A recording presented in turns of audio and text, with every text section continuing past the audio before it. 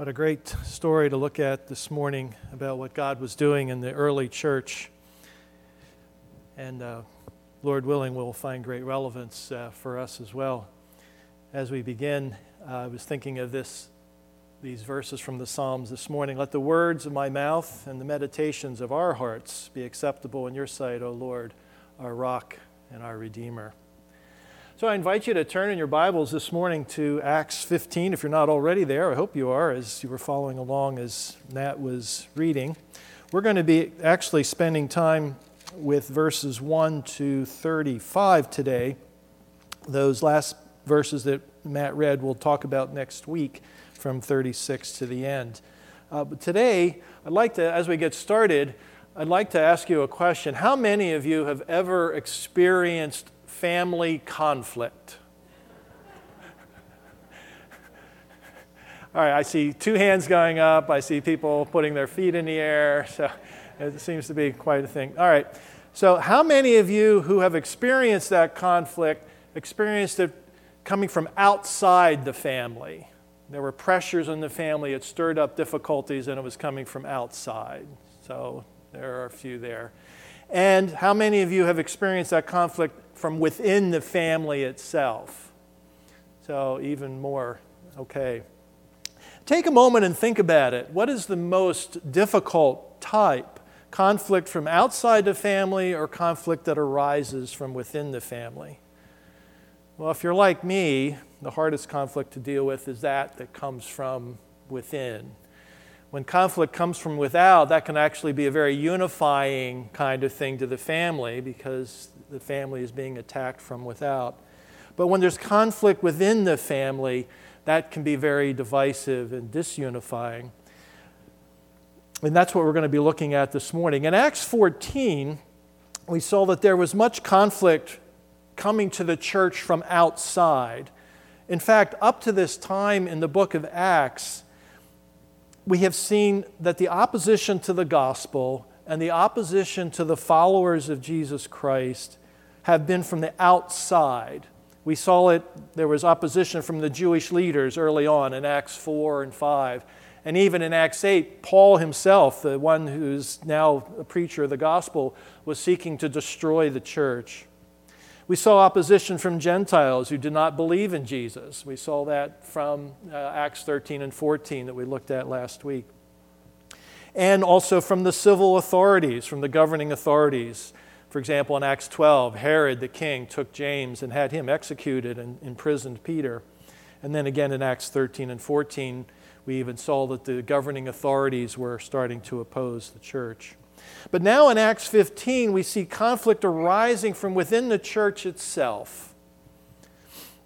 But remember, as we said last week, God is building His church in spite of all opposition, whether that opposition is from outside or from within. This conflict is not a threat to God. He continues to build His church, which we will see today. So if you look back in Acts 14, verses 27 and 28, when they had arrived, that is when Paul and Barnabas arrived back to Antioch after their journey, they gathered the church together and declared all that God had done with them and how He had opened a door of faith to the Gentiles, and they remained no little time with the disciples. We get this picture of the church in Antioch celebrating the work that God had done in them sending out Paul and Barnabas and using Paul and Barnabas to open this door of faith to the Gentiles. And they remained together no little time, learning and growing together in the gospel, celebrating what God was doing. And perhaps they didn't see the dark cloud that was starting to form on the horizon. But in chapter 15, verses 1 to 5, we see a problem develop within this church. And the first word, you look at the first word of that chapter is what? But. Things were going well, but. Luke starts off by saying some men came down from Judea and were teaching the brothers.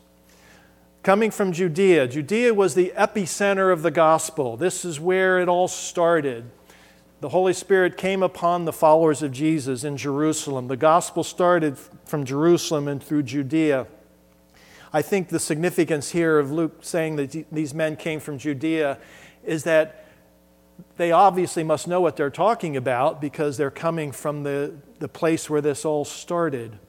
But their basic teaching to this Gentile church, and remember this world at this time is separated into the Jews and Gentiles. There are those who are descended from Abraham through Isaac and Jacob who are called the Jews. They have the Old Testament law, what we know as the Old Testament. They have the law of Moses. They have the relationship with God. They're called out as God's special people. And then there's everybody else, which are the Gentiles. And so these men, these Jewish men, come from Judea to tell these Gentile believers, unless you are circumcised according to the custom of Moses, you cannot be saved. Unless you are circumcised according to the custom of Moses, you cannot be saved. Their basic teaching to these Gentile believers was that two things were necessary to be saved. Two things were necessary to be rightly related to God. One was belief in Jesus as Savior. You had to believe in Jesus as Savior. And Gentile believers must be circumcised according to the law of Moses. That is the Old Testament law. Now, they didn't have an Old Testament. They had the Bible. They had the Scriptures. It's only today, now that the New Testament has been written, that we refer to them as New Testament and Old Testament. But circumcision was the physical sign that had been established by God in the Scriptures to identify a person as belonging to the people of God. Circumcision was the physical sign that separated a person as belonging to the people of God. It separated the Jews from everyone else, from the Gentiles. So these men come down and say, you Gentile believers need to be circumcised according to the custom of Moses, as well as believing in Jesus. Otherwise, you cannot be saved. And the narrative here tells us that Paul and Barnabas had extensive debate with them about this issue. And eventually, as it was not being resolved, the church sent Paul and Barnabas and some others down to Jerusalem to discuss the question with the apostles and the elders there. And when they arrive in Jerusalem, in verse 4, it says they were welcomed by the church and the apostles and the elders, and they declared all that God had done with them. But notice in verse 5, as they are sharing the work that has been going on among the Gentiles, there were some believers who belonged to the party of the Pharisees who rose up and said, it is necessary to circumcise them and to order them to keep the law of Moses. Notice who it is who's saying this. These are believers. These are believers. These are members of the family. These are members of the church. Believers who belong to the party of the Pharisees. They had been Pharisees like Paul had been. They had been ones that had been steeped in the traditions and teachings of the law. And they said it is necessary to circumcise them and to order them to keep the law of Moses. This conflict that arises within the church represents the struggle of the new church to work out the implications of the gospel and the changes that it brought in relating to God. This was doctrinal immaturity. They had never faced this question before. They didn't know how to answer it, and it was leading to false teaching, as we will see. But before we pass on from these Pharisees, let's not dismiss their concern as having no basis. It's easy to see where their concern came from. The Jewish people, especially the Pharisees, were deeply entrenched in the necessity to fully obey the law of God. It was disobedience to the law of God that led to many problems, including the devastating defeat by the Babylonians in 586 BC and the following 70 years of captivity in Babylon.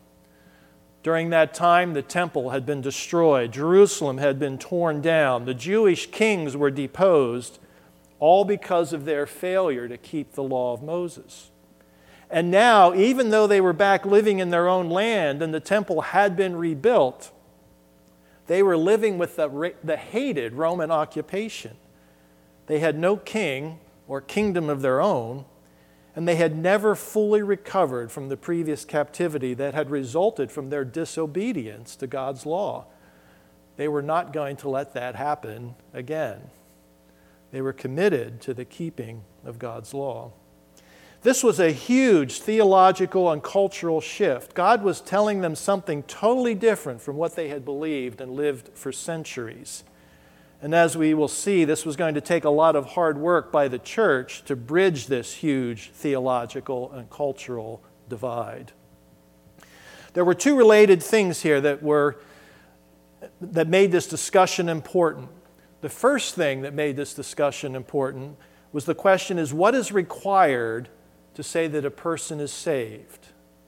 What is required to say that a person is saved? That is, to be called a child of God, to be called part of the people of God. And we see that in verse 1 as we looked at. Unless you are circumcised according to the custom of Moses, you cannot be saved. The second question is, what is the proper role of the Jewish scriptures?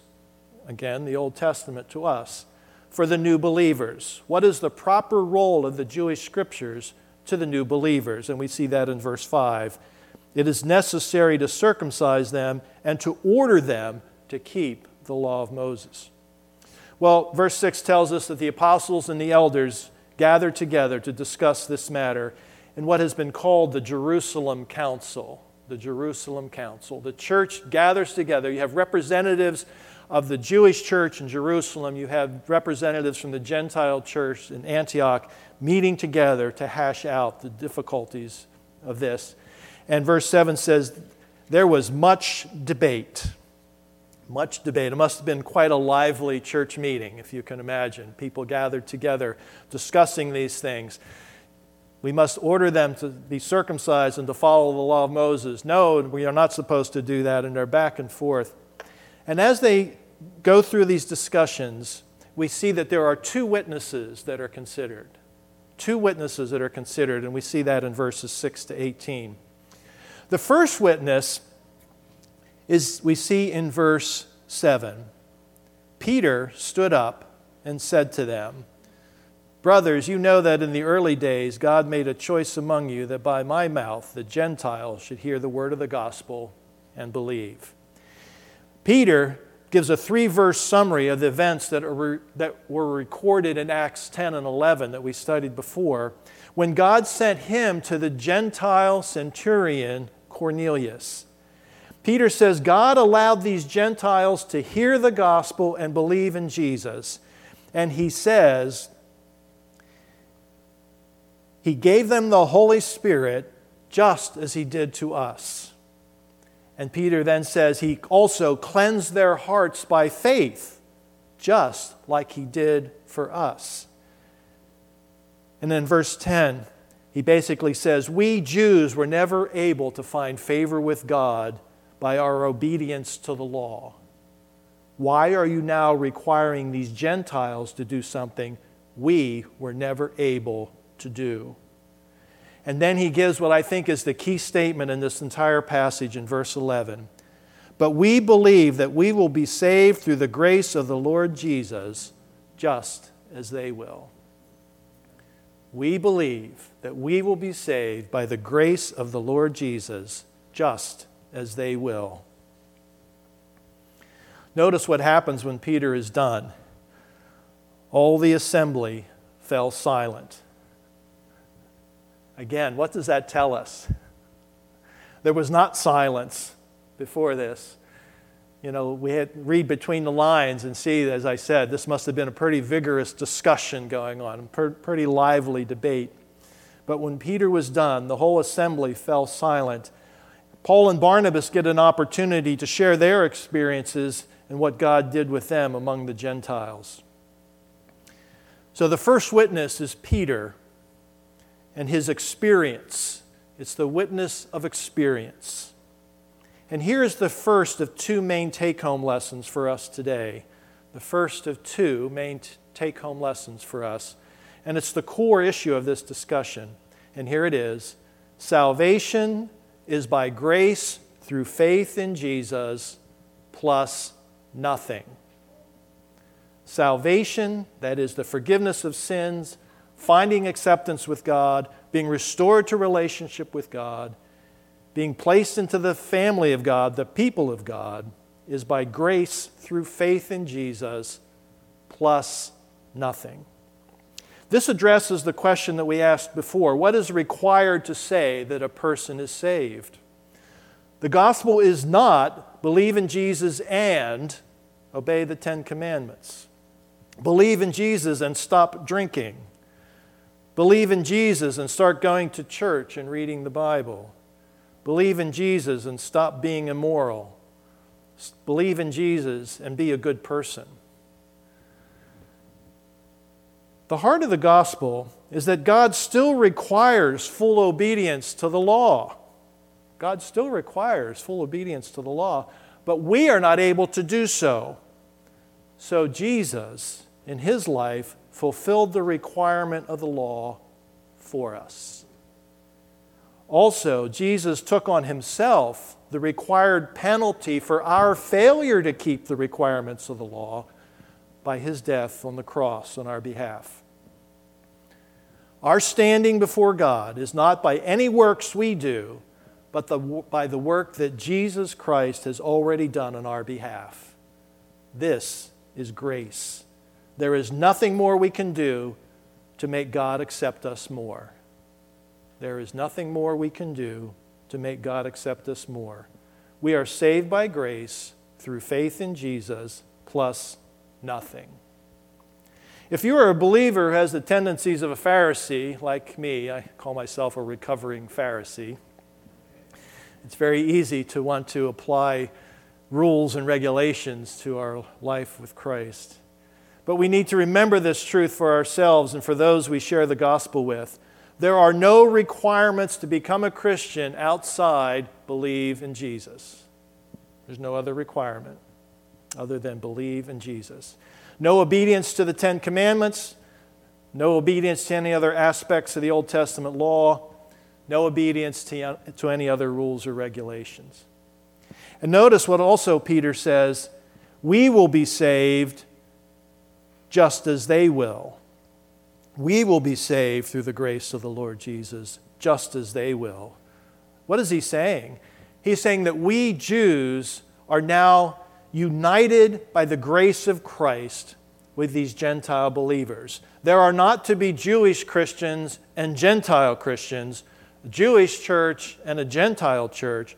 There are Christians. There is the Christian church. And Paul later expands this understanding as you read through his letters that come later. He expands this to include all that divides us. Jew and Gentile, of course, but also socioeconomic status, demographics, gender, race, nationality. We see this particularly in Galatians and Ephesians and Colossians, but we see it, I think, throughout his writings. It's not that these distinctions no longer exist. Yes, there are still Jews and there are still Gentiles. It is that the distinctions are not to be a source of division. The distinctions are not to be a source of division. And whatever distinctions there are among us that we use to divide us in Christ are no longer to divide us. All have full and equal standing before God because of Jesus Christ. We are united by grace. And you look around at the world, and what the world needs now is love, sweet love. I mean, it's been going on for how many years? The world has long been looking for peace and unity, and rightly so. Rightly so. But they look in the wrong places. It is only the gospel of Jesus Christ that can bring the peace and unity that we long for. So the first witness was the witness of experience. Peter shares his experience of how God led him to the Gentiles. The second witness we see in verses 13 to 18 is the witness of Scripture. The witness of Scripture. It says here that in verse 13, after they finished speaking, James replied. James, one of the apostles, speaks up. And he turns to the Scripture to see what the Bible says about this issue. He refers to Amos 9, verses 11 and 12. It's a fascinating passage to use here. If you look at verse 16, the first thing that Amos says is, after this I will return, I will rebuild the tent of David that has fallen, I will rebuild its ruins, I will restore it. This is God's promise to the nation of Israel who was in captivity, who was in bondage, recognizing that the tent of David has fallen, the kingship that had been promised to David. God had promised that David would have someone on the throne of God, on the throne of David forever and ever, and that throne was gone. The tent of David has been fallen. It was in ruins, and God promises that the tent of David will one day be restored and that the ruins would be rebuilt. That is where the Jews were living at this time. Remember the words in Acts 1:6 as Jesus was getting ready to ascend, what the disciples asked him, Lord, is it at this time you're going to restore the kingdom to Israel? Is it at this time you're going to restore the kingdom to Israel? They were longing for this kingdom to come. They were longing for David's tent to be rebuilt and the ruins to be rebuilt. They were longing for that for centuries. And here Amos expresses that God is promising to do that. But then James goes on to record or to relate what Amos's next words are in verse 17, that the remnant of mankind may seek the Lord, and all the Gentiles who are called by my name, says the Lord, who makes these things known from of old. Wow. What God says is, I am going to come and rebuild the tent of David, and as doing so, I'm going to bring the Gentiles into that kingdom in an equal footing. The rebuilding of this kingdom is going to include the Gentiles. It's going to include all nations. And who is the one who's rebuilt the tent of David? Jesus is the Son of David, who's now sitting on David's throne, who is rebuilding the kingdom. And part of that rebuilding of the kingdom is bringing the Gentiles into that kingdom together. What James is saying here is that bringing the Gentiles in is included in God's fulfillment of His promise to us as Jews. James is saying that including the Gentiles in this kingdom is really nothing new. We just didn't see it until now. It's nothing new. God had promised this from the very beginning, and we did not see it. And so the Holy Spirit prompts James to read this Old Testament prophecy that describes God's plan to build His people with Jew and Gentile on equal footing. So we have these two witnesses, the witness of experience and the witness of the truth of Scripture. But here's an important principle, and I'm going to spend a couple minutes on this because I think it's important. The truth of Scripture settles the discussion as it confirms the experiences that the apostles had had. The truth of Scripture settles the discussion as it confirms the experiences the apostles had had. This is a principle that actually causes great concern to me and to the elders, and perhaps some of you as well. And that is the relationship between experience and the truth of Scripture. I learned years ago in a church that I grew up in spiritually as a young man, experience does not constitute a doctrine. Experience does not constitute a doctrine. What that means is that you don't derive truth for your life from your experiences. The final arbiter of this discussion was not Peter's experience, but the truth of the Scripture. It was the standard by which all experience should be measured. And if there's disagreement between the experience and the Scripture must prevail. In this case, the experience and the Scripture agreed. John Stott in his commentary said it this way: there was correspondence between experience and Scripture. There was correspondence between experience and Scripture. Peter's experience with the Gentiles, Cornelius and his family, corresponded to what the Scriptures taught. I have heard too many times over many years, I have prayed about this, and this is what I should do. I have heard so many times over the years, God told me it's okay to do this. I have heard so many times over the years, I have a peace about it. Sadly, however, many of the things that there was peace about were clearly contradictory to the Scripture. Having a peace about it, or I prayed about it and God told me, does not allow us to ignore the revealed truth of Scripture. Having a peace about it, or I prayed about it and God told me, does not allow us to ignore the revealed truth of Scripture. Our experiences can challenge our beliefs, our experiences can confirm our beliefs, but experience should never be the ultimate standard. Only a proper understanding of Scripture should be our ultimate standard. And I believe this is illustrated in this message or this story as Luke relates it, that Peter's experience was confirmed by the truth of the Scripture. Well, they reach a judgment based on this discussion, and we see that in verses 19 and 21. They reach a conclusion that has two elements, one that is fairly straightforward and one that is a bit confusing at first look. The first conclusion, James says, my judgment is that we should not trouble those of the Gentiles who turn to God. We should not trouble those of the Gentiles who turn to God.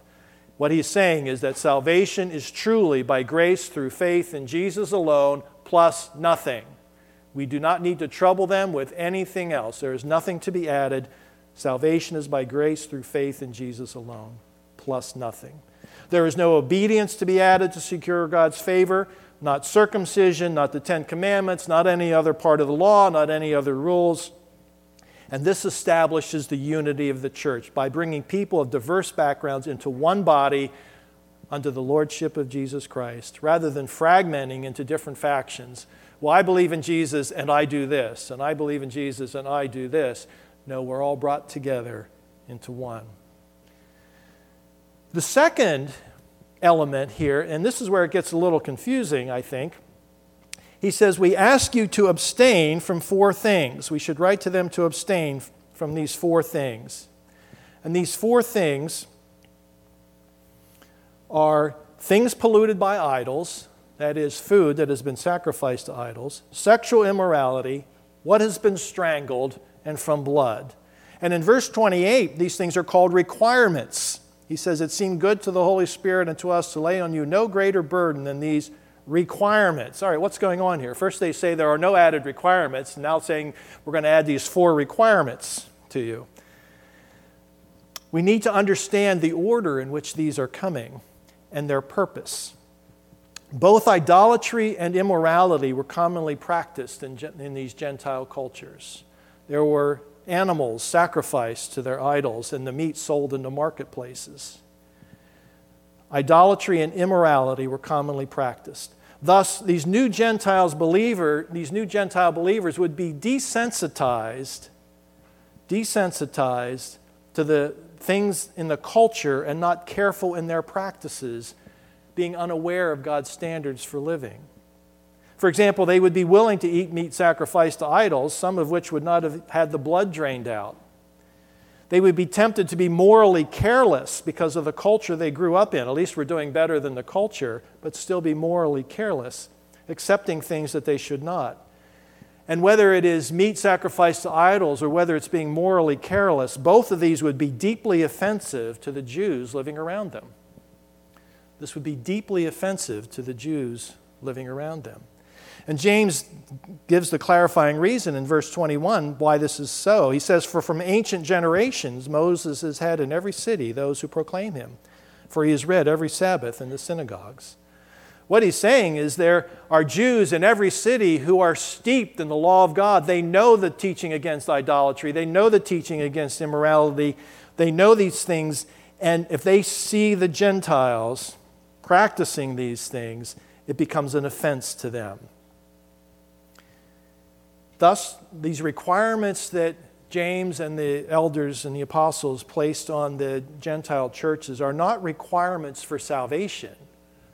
They're not requirements for salvation. They are expressions of love after being saved. They are expressions of love to not cause unnecessary offense to the Jews around them. An unbelieving Jew may be caused to reject the gospel, not because they rejected Jesus, but because they are offended by what they see as idolatrous and immoral practices. A Jewish person who's a new Christian convert may be caused to stumble by seeing Christians of a Gentile background seemingly accepting idolatry. And so here is the second main lesson. Love is willing to concede non-essential things in the name of preserving unity and not causing unnecessary offense. Love is willing to concede non-essential things in the name of preserving unity and not causing unnecessary offense. Paul repeats this truth often in his later letters, a clear place that he does so in Romans 14, 20 and 21. He says, "Do not, for the sake of food, destroy the work of God. Everything is indeed clean, but it is wrong for anyone to make another stumble by what he eats. It is good not to eat meat or drink wine or do anything that causes your brother to stumble." So they agree on this, and then they deliver the message. They decide to write a letter, and Luke thought it was important enough, you can read it on your own later, he records the content of that letter for us. So the letter is sent to this mostly Gentile church in Antioch. And in this letter, as you read it, there's a statement of equal brotherhood. The brothers, both the apostles and the elders, to the brothers who are of the Gentiles. They're making a statement, a conciliatory statement, a statement of equal brotherhood. They clarify that the men who had come from them had not been sent by them. Yes, they came from Judea, they came from among us, but we didn't send them. We didn't authorize them. They did not come with the teaching that was coming from us. And these things that we're telling you, we have unanimously agreed on them. We have come to one accord on these things. And the letter answers the two questions that we posed earlier. What is required to say that a person is saved? And what is the proper role of the Jewish Scripture to the new believers? They sent two men, Judas and Silas, who would give verbal affirmation of the letter's contents. I find this fascinating as well as you look at this story. Judas and Silas made the 300-mile trip to be able to be personally present with the letter when it was read. They wanted to send more than just the letter. Personal contact was important enough to send Judas and Silas along with Paul and Barnabas. Paul and Barnabas could have taken the letter, they could have gone to Antioch, read the letter, and everything would have been fine. But the church said, no, we want Judas and Silas to be personally present as our representatives to talk to you and to present these things to you. I see relevance here for us in our digital age. Email, text, social media, they're great ways to communicate, aren't they? But they are not substitutes for personal face-to-face meetings any more than the letter was. Their technology was the written letter carried by hand 300 miles. We have technologies as well that can become just as impersonal, and I believe this is a statement for us to realize that personal face-to-face meetings say far more than email, text, and social media can ever say. The church received the letter and received it with great joy and encouragement because of what it said. So what is the conclusion to all this? Well, we started this message about family conflict. And I believe it's relevant as we have conflict within the church. This is the family of God, and it often happens. And as hard as this is to say, conflict is not necessarily bad news. It's hard news, it's difficult, but it's not necessarily bad, because it's through this conflict that God hashed out some details of some very important issues that the church needed to understand. I have seen people, myself included, unfortunately, avoid conflict because of its discomfort rather than doing the hard work to resolve it. This was hard work. There was much debate. There was not silence in the assembly as they worked through these difficult things. But they did the hard work to resolve this.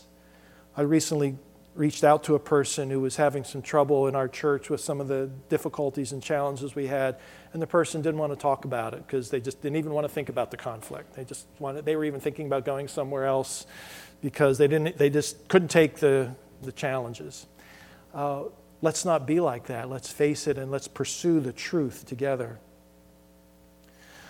The proper way to address conflict in the church is God's people and community using God's word at the direction of God's Spirit to wrestle through the issues, to resolve them with truth and love. And sadly, conflict, whether in the family or in the church, may not always be resolved. But I'd like you to look at verse 33. After they spent some time, they were sent off in peace by the brothers to those who had sent them. This chapter started with conflict, proceeded with much debate, and ended with peace. That is the goal that God would have for all of us. John Stott said this of the Jerusalem Council. He said, the Jerusalem Council can be said to have secured a double victory. There was a victory of truth in confirming the gospel of grace, and there was a victory of love in preserving the fellowship by sensitive concessions to conscientious Jewish scruples. It's a victory of truth in stating that salvation is by grace through faith in Jesus alone plus nothing. It's the gospel that brings us together in unity. It's also a victory of love because genuine fellowship is rooted in the love of God that we ourselves have received from God that we then extend to others. If we're not able to extend to others, Jesus says, that means we have not fully understand the love that we have been given. Love is willing to concede non-essential things in the name of preserving unity and not causing unnecessary offense. May God help us as Grace Chapel to live in the light of these two victories, the victory of truth and the victory of love, especially when conflicts come. Amen.